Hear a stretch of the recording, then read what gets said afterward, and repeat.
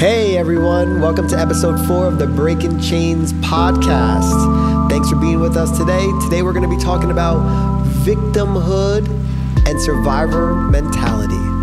What's up? So we've been kind of on this topic of, like going from being in our body and our state of awareness in our body to trauma and how that triggers things in our body, and relationships and how that brings up more things being in this vessel. And so it's only fitting this season to go into, I think it like kind of lines straight into being either in victimhood or survival mode. And it's not necessarily either or. I will say that I have definitely experienced both for myself. You've called me out on some victimhood mentality. I called you out? You've called me out. Of course I did. On some victimhood mentality. But like, if I was to have a label myself, I would have said I was a survivor, right? Like, I did what it takes to get through this life. So what's the difference for you between the both, victimhood, survivor mentality? What do you feel is the biggest difference between both of them, if you feel like you've experienced both? So I think we all, it's human nature, right? To put a little blame. We never really want to take full. It just can't be all me, right? It has to be somebody else here in play that made me do something or say something or made this situation happen. We kind of always want to find fault.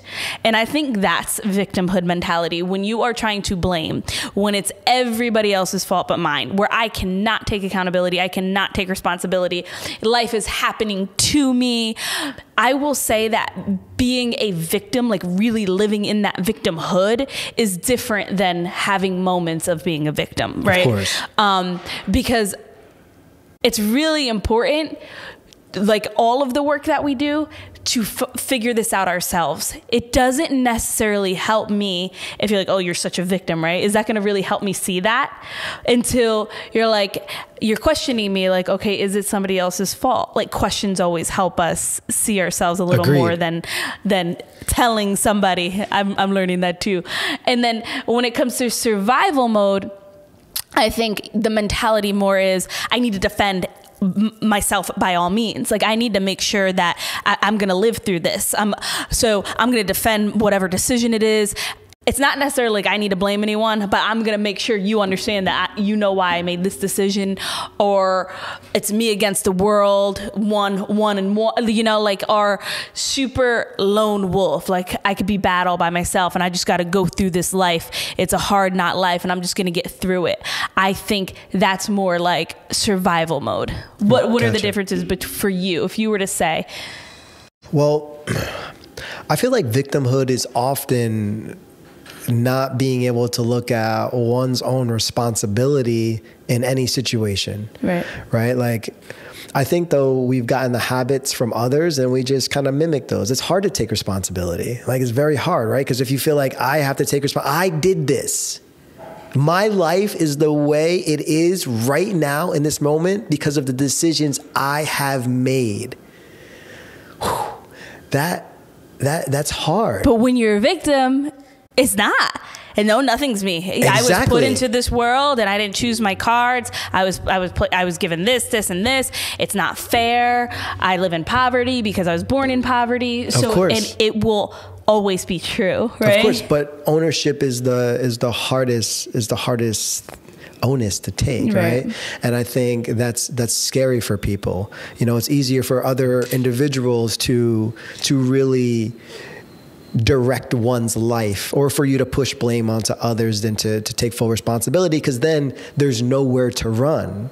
And when there's nowhere to run, things can get scary. Either get scary and you either step up, or you have to maybe deal with failure in one way or another. So I think victimhood itself is the ability for the overcome is the ability for one person to look at themselves. Yeah, interesting you just said that, because I think that kind of like sparked something in me. I think when it comes to me playing victim, when I have in my life, it's definitely that failure thing that you just said. I think it's hard for me to accept failure. And so I would much rather quit. I've said this before. I'd rather quit first, because then I didn't fail. I quit. Or blame somebody else. Like, I didn't fail because of me. Clearly it was somebody else. Like it didn't happen because that person didn't do this. So then what happens? Then I can never learn how to overcome whatever it is. I'm running away from it. I am running away from owning, okay, I failed. First, I have to admit I failed. I failed because XYZ. And now if I change that, maybe I can move forward and try again. But if I quit or I blame somebody else, oh, it's all off me, on to the next, right? Well, I have a small maybe solution for that. Even if, obviously, if you failed means maybe something didn't work out right the first time around, second time around, fifth time around.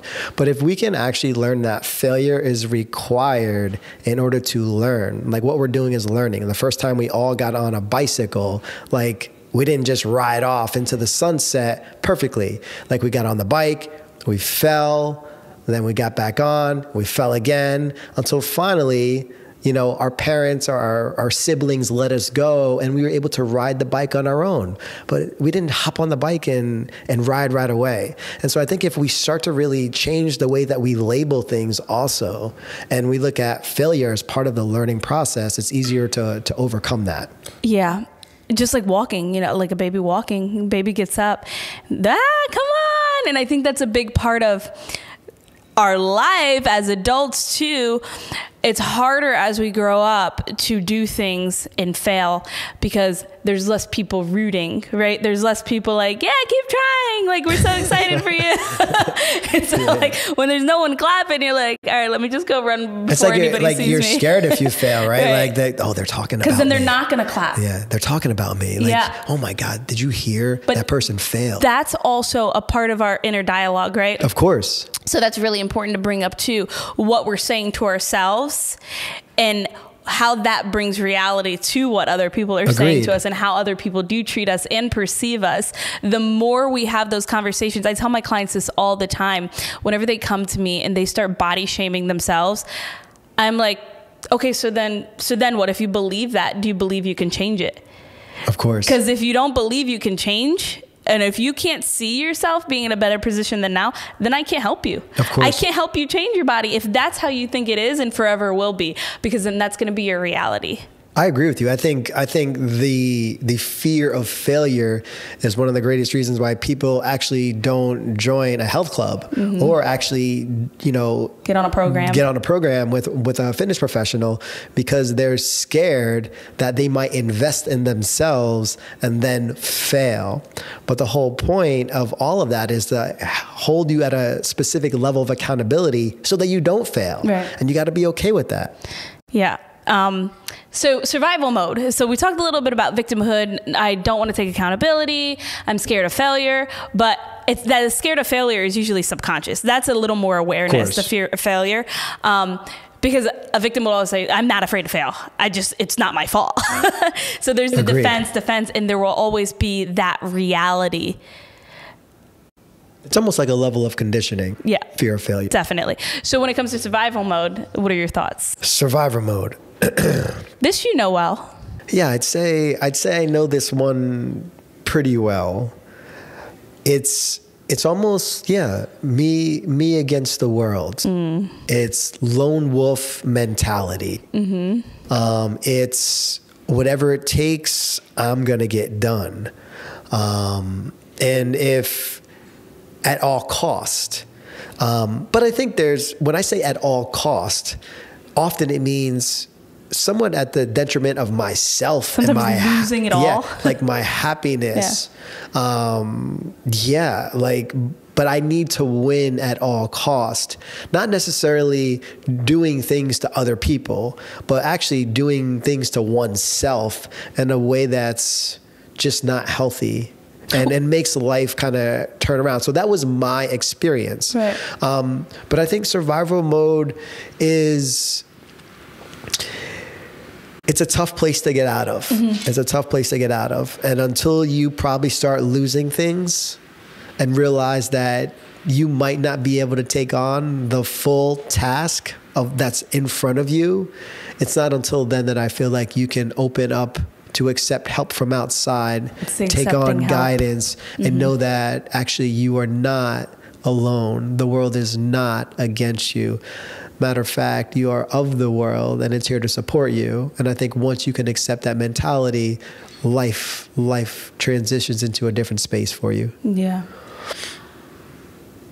I would take that one step further, not even being of the world, but being like a part of something deeper, something bigger, you know, like more of like a God creation where everything is a part of each other, right? Of course. And we're just like one cell in a body. It's all interconnected. This is all a body. And we're just one, but we have to do our one role in that body really well. Like that one thing, we're all given a gift, and it's like accepting your gift and really, and sometimes failure shows us that, right? Like sometimes failing over and over again. And like, if we're stuck on trying to prove something, sometimes it's like, okay, stop trying to prove that. That's not your gift. Stop doing that. Okay. And it's trying, what life is trying to do is really like redirect us, like reroute, you know, like it's saying reroute, reroute, and we're not listening. And in fact, like our gift is sitting right there. So I have a question for you. So you just said reroute. How do you know, from your perspective or what your thoughts are, how do you know when you're supposed to reroute compared to life like pressurizing you to be able to actually see your gift and excel at your gift? Because in order to, going back to the previous example of riding the bike, you got to get on multiple times. You got to fail multiple times. How do you know when to reroute compared to diving in and giving all you got to what you're currently doing? Good question. And what just came to me for an answer is usually your gift feels good to you. So while you're doing your gift, you may get frustrated in the outcome. Okay. And maybe that's where you're actually not enjoying, like, okay, why is this not being successful? Why am I just not making it? But that's the persistency that we're told to have. That's that continuous consistency. That's the discipline of continuing to do what you're good at. The difference between forcing something is, and a lot of people have probably felt this at a desk job, at a 9-to-5 that they hate, and they just want to make more money at. So they keep trying to get a raise and doing better and better at work, but their health is declining. They don't feel good. Their mental state is on a complete downward spiral.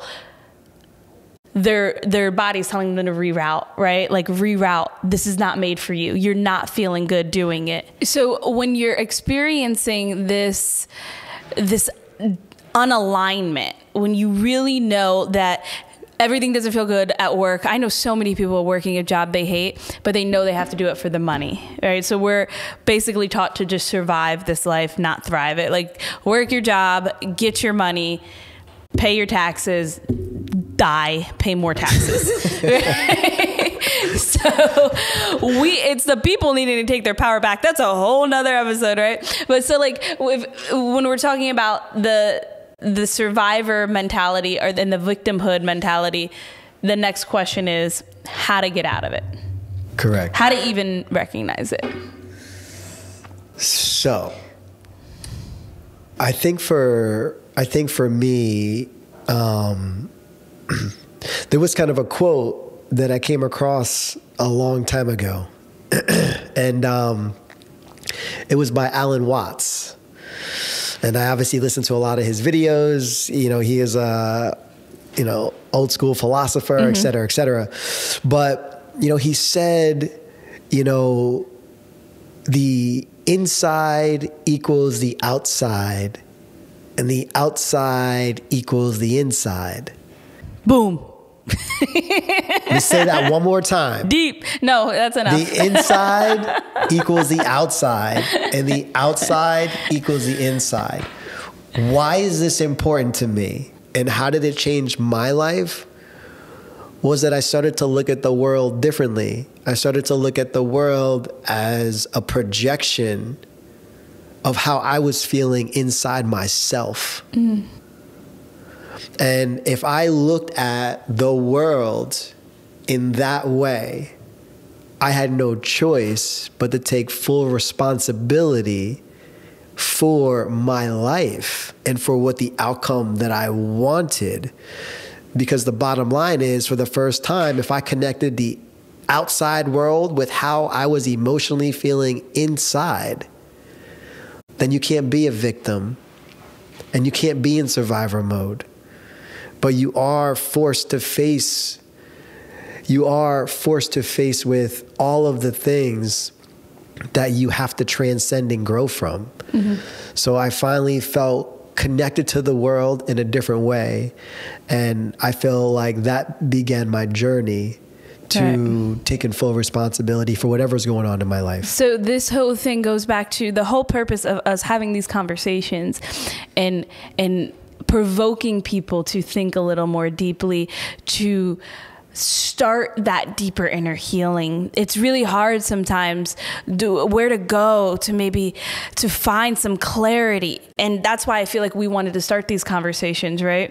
Agreed. So, and you just shared something like, once you realize, and that was a statement to you that might have meant so much to you. And I heard it and I was just like, sounds cool.